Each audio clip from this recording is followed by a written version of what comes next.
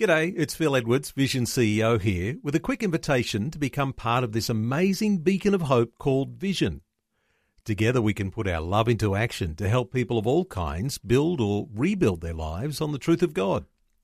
Please consider the part you can play during our upcoming Visionathon appeal, remembering that it's your support that makes Vision possible, including this podcast. Audio on demand from Vision Christian Media. Coming up today on The Story. We really saw a big need for schooling, to help with the schooling. There was one particular school we visited where we gave them supplies and they started crying because the kids hadn't had any of their supplies given to them from the government that year. And what we had given them was enough to last for the rest of the year. The Story. G'day, I'm Jimmy Colfax. Welcome to The Story. Well, today we have part 2 of our conversation with accidental missionaries Geoff and Marina Jansen. Last time we heard about their initial adventure of buying a boat in South Africa and then sailing it from there to Australia and then around it a few times. But then they began to wonder what would be next. Then several people told them about some remote islands in eastern Papua New Guinea. It was while they were there at one of those islands that Geoff experienced a medical emergency and realised their lack of medical supplies. They're continuing their story with Eric Scatterbo. When we departed that boat, we actually gave them half our medical kit to the medical centre there, and just a boat that supplied medical needs for 5 people doubled their medical supply for an area of several thousand. Russell Island has about 5,800 people, and it only has 2 medical centres. And one small medical kit that we had on our boat doubled their medical supply. So the Lord is working in your heart, showing you some needs there. Yeah, absolutely. Yes.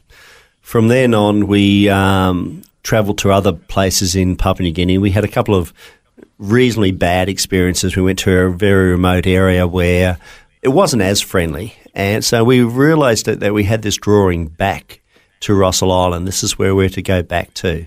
So we went back to Russell Island. We got to meet different pastors, different communities along Russell Island, and we knew this is where we're to go.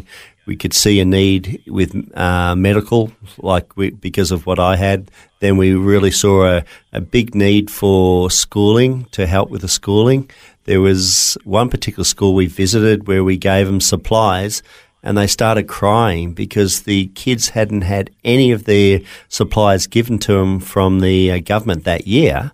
And what we had given them was enough to last for the rest of the year.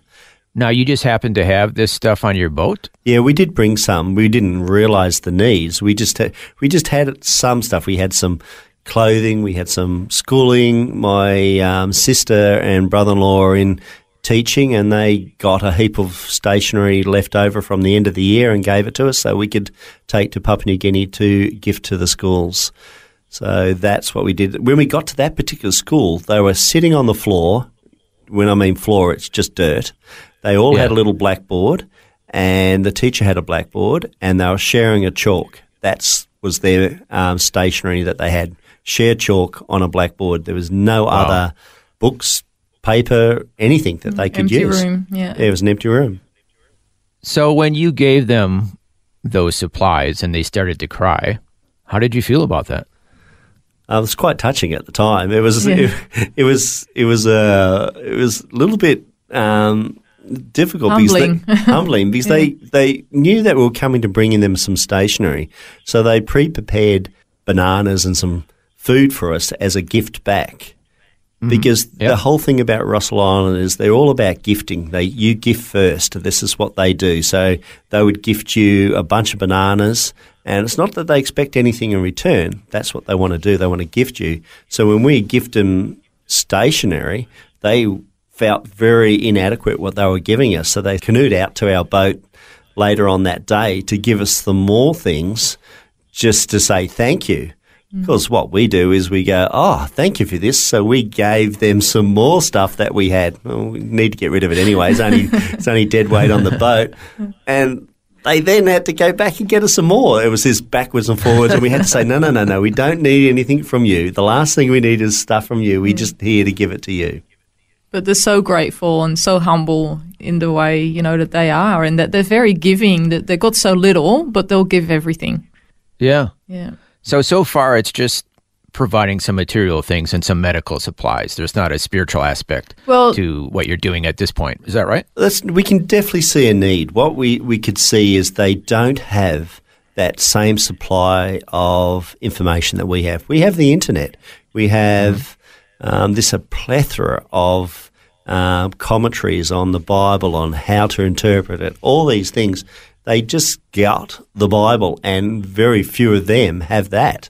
So they really don't have the same as we have. They don't have the teaching that we have in our churches or ability to resource that we have every day. So are they Christians, or what is their religious background? Yeah, Papua New Guinea is predominantly Christian faith. If you were going to a church in Papua New Guinea, you would be like going to a church that was back in the 60s or 70s, singing older hymns and very structured in that way. Now, is that because that's what they learned from some missionaries? Yes, that's basically it. Missionaries of the 20s, through to the 60s, what has set up most of Papua New Guinea. So, yes, they are Christians. They do accept the Christian faith predominantly. So that part's the easy part. It's not the fact that you have to present them that the Bible is true or not. They believe that. It's the fact that they don't have that information that we have. It's more the equipping. Yeah, the equipping. Of churches and, the equipment of people, really. And what we found also is in those three areas of school, church and medical center, if those three things are working well in a community and if they're equipped, the whole community is better off. They're all just functioning really well. And we found in different areas where that's not the case, it might not necessarily be like that. So that's why we really felt the need to equip them that way. And even throughout the last year, speaking more to Phil and Pam about, what we think and what we feel led to do, it's more and more becoming clear that, we will more than likely be involved. But like Geoff was saying, that it's not about the real need that we need to win souls there. Of course, that's really good too, but it's more about equipping them. So they're not hung up on maybe one verse in the Bible and then completely taking it out of context. They actually now have material to learn. And I can't support that more, what Marina was saying. When you see the church working well in a community there, the whole community just works so well. When that whole structure falls down, it's not the same. It's just not the same. It's all there for themselves, one for one, and not for the whole community. When the church is working, it's all about the whole community, everyone benefiting together. So this is basically how you became accidental missionaries. Just step by step, the Lord led you. Yeah. Exactly. Like I was saying, we were taken to a remote area and shown what it's like when the church doesn't work and what it's like when the church does work. He clearly showed us, this is my plan, this is how you can move forward, and it was just so obvious. And also seeing the people there, it really changes you, it changes who you are, and you realize that not everyone in the world lives the same lifestyle and has the same blessings that what we do. And I definitely feel, the Lord's doing a work in us just as much as how he might be doing work in them. We've grown so much over the last year just by doing this, and I really can't emphasize that more. If you really want to grow, then get out there and do the Lord's work. Wherever he leads you, you'll grow tremendously. Sitting back in your lounge chair on your computer is not going to get you growing as actually getting out there and treading the pavement, what he requires you to do. So what happened after that first trip? Well, we had another 2 accidental meetings with Phil and Pam from Maranatha, one being when I was sick. Phil walked across the island of Russell Island to come and see me because I was not well, to see whether there was anything he could do. there wasn't anything he could do, so that's where that one ended. And then the next time we met on another island called Misma Island, where we had a chance to have a meal together and do a little bit more sharing. This is the first time we really got a chance to share our Christian faith. They got to share their Christian faith and a little bit about what they were doing.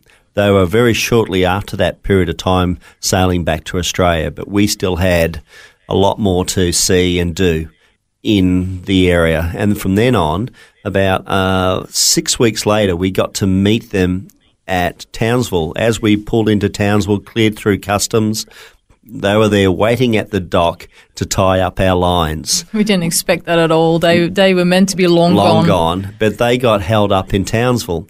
So for the next 2 months, we sailed down the Queensland coast together.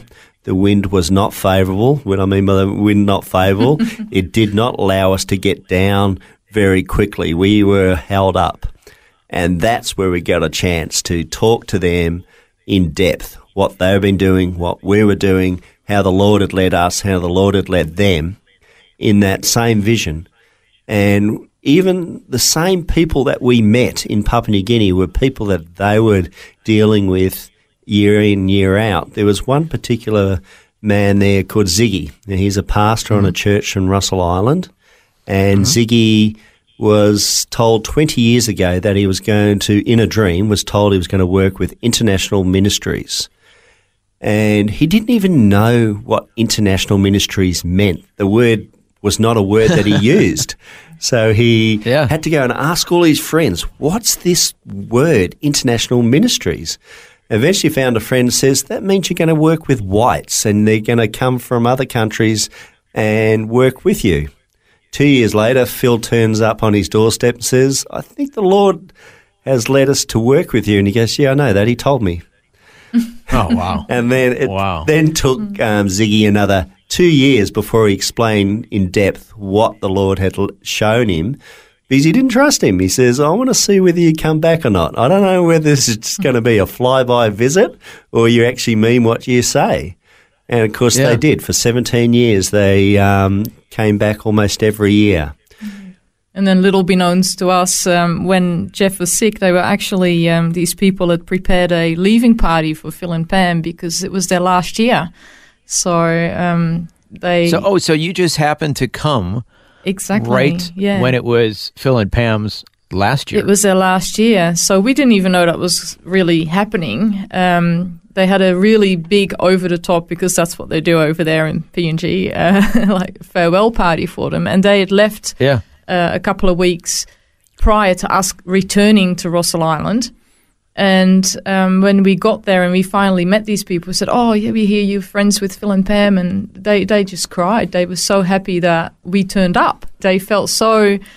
sad that they'd lost them and they knew that they weren't going to come back, and they didn't have any news on any new people coming, and they were just so happy that we were there. It was really humbling as well. So then we knew, this is what we're to do. And we didn't even then at that stage really know what are we going to do with those people, but all will be revealed. Like everything has been revealed this time. We're trusting that the next trip will be the same. Yeah. So did those local people kind of assume, these are the replacements for Phil and Pam? It seemed that way, yeah. But you didn't even know that? No, not really, no.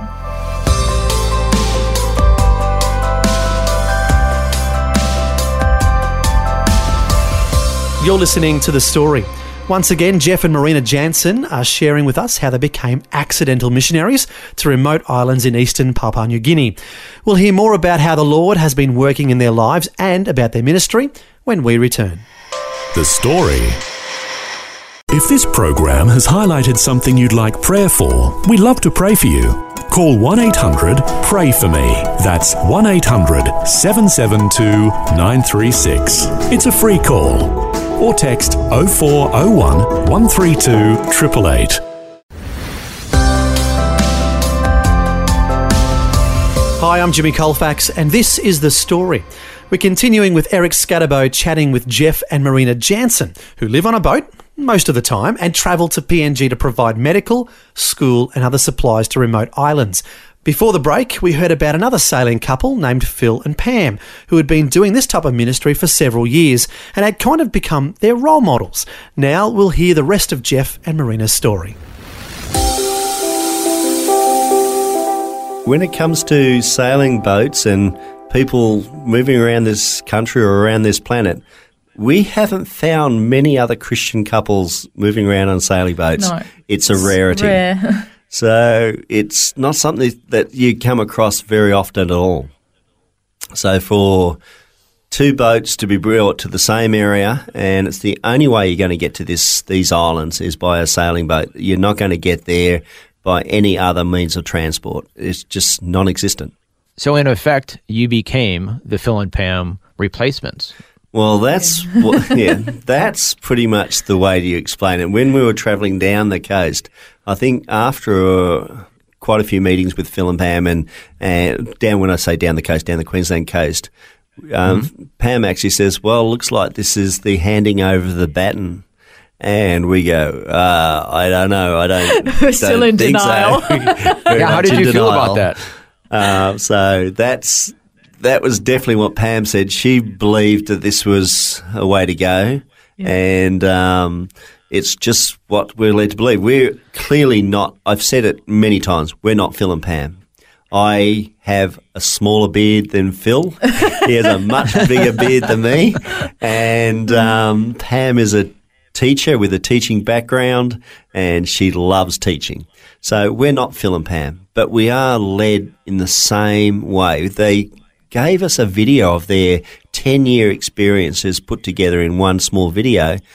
And as soon as we saw that video, we go, wow, that's identical. When they talk about equipping churches, equipping schools, equipping the hospitals there, setting up communications, that was all what we were shown. This is where we're to really put our efforts.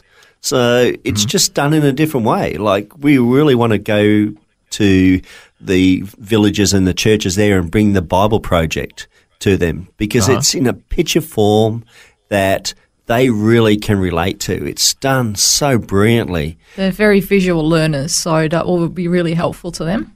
Because especially the older people, they weren't taught to read and write. They do speak English. There's 860 languages in Papua New Guinea.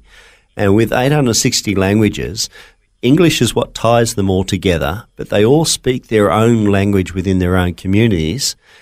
In the past, Pidgin English was used, but now English is more so. And in the schools, it used to be they would speak their own languages up to third year, and then after grade 3, then they would speak English, but now it's all English from the day they go to school till the day they leave. So English is what ties them together, but they not that illiterate. When you speak there, you don't speak in complicated sentences like we're talking now. Yeah. You would speak in simple sentences like you would speak to a 5-year-old or 3-year-old. So reading is not a big thing that they do. So do you really think that you're making an impact in that area? Oh, yes, you're definitely making an impact. We've got to be very careful with the impact that we make. We've got to make sure it's definitely godly and not misleading, because they think that we can do miracles in all sorts of ways. That's just not... Oh, yeah. Tell us about the whole drone thing. They have a different way of looking at things. Yes, now drones are a new thing in Western society, let alone in their society. Yeah. So to bring a drone there and fly it around them, the little kids there were all saying, "Oh, there's a little man in that drone flying it around," and they weren't calling it a drone; they were calling it flying machine. There's a little man, and they were all going home and telling their parents that there was this miniature little man flying this thing around. They didn't associate the fact that I had these controls in my hand flying it around that made it move around. We used a large iPad and did like selfies where they were looking at themselves for the first time in a iPad, and they were amazed. We had one little girl was watching, we just videoed her and then was playing it back to her, and she said to her parents, "Oh, look, there's my friend Rhonda, and some girl's wearing my dress."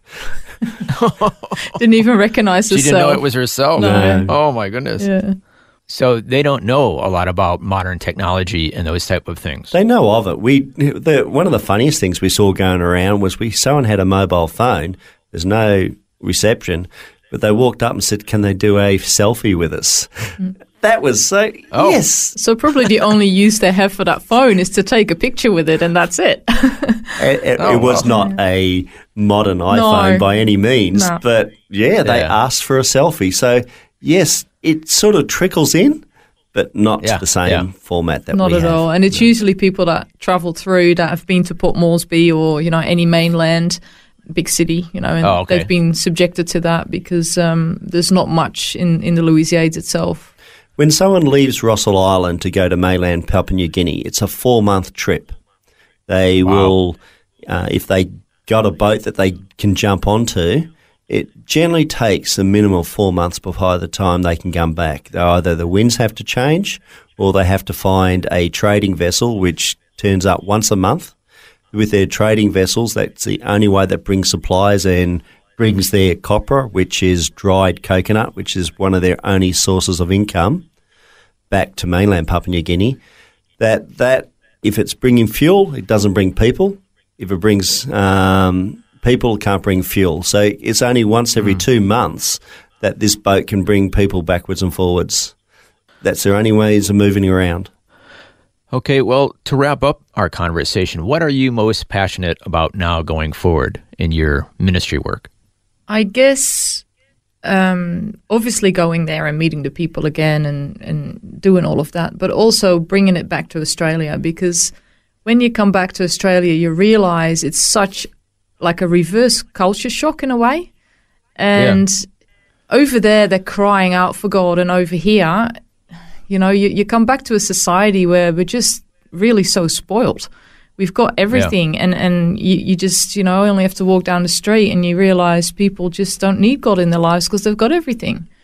And I think my passion also is now to bring that back to Australia, and as we travel back to Perth the rest of the year in our caravan, to share and inspire people with that, that with the work that we've been doing over there and I suppose for me, it's also going there to learn the people and how their family structure works.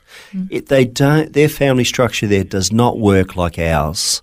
So learning their family structure, learning how they work so that we can interact on their levels, interact so that when we can speak into their lives, we can speak into their lives with true knowledge of what their lives are like. And what is the future for the two of you? Well, in the next several weeks, we'll hope to depart from Bundaberg to go to Papua New Guinea again. We're just waiting at the moment for our passports for Scott, our 13-year-old. Once that process is finished, put all the supplies that we have been gifted from people around Australia onto our boat and bring it to that island of Russell Island. So is this something that you see yourselves doing for years to come? Possibly. Yes. All we're we never say never. And we're not saying that we know where our path is. It's just that he's leading our path. Yeah. Let's see what happens. We definitely believe that this is not our last year we're going. We're going to be doing this down the track more so, and we're just open to the Lord's leading in this area. So what is a special thing that you've learned from them? Well, when we were there, almost straight away, they taught us this one saying, and that was, God is good. All the time. All the time. God is good. And that's the thing that just shone to us so much, how good God is. And now whenever we hear God is good, we automatically reply, all the time. God is good all the time. And we can tell from your story how good he is and how he just led you accidentally to have this wonderful adventure. Geoff and Marina Jansen, thank you so much for sharing your story with us today. Thank you for having us in. That was Eric Scatterbo chatting with accidental missionaries Geoff and Marina Jansen and finding out their amazing journey. What a fantastic adventure the Lord has had them on for the past few years. And it's only just the beginning as they plan on ministering to these islands in eastern PNG for several years to come. If you'd like to find out more information about their ministry and adventures, their Facebook page is called Island Home Goes PNG. Once again, that's Island Home goes PNG. And you can look them up on Facebook. Well, thanks for joining us for the conclusion of our chat with Geoff and Marina. I really hope you enjoyed their story. And until next time, I'm Jimmy Colfax, encouraging you to share your story with someone today. Thanks for taking time to listen to this audio on demand from Vision Christian Media. To find out more about us, go to vision.org.au.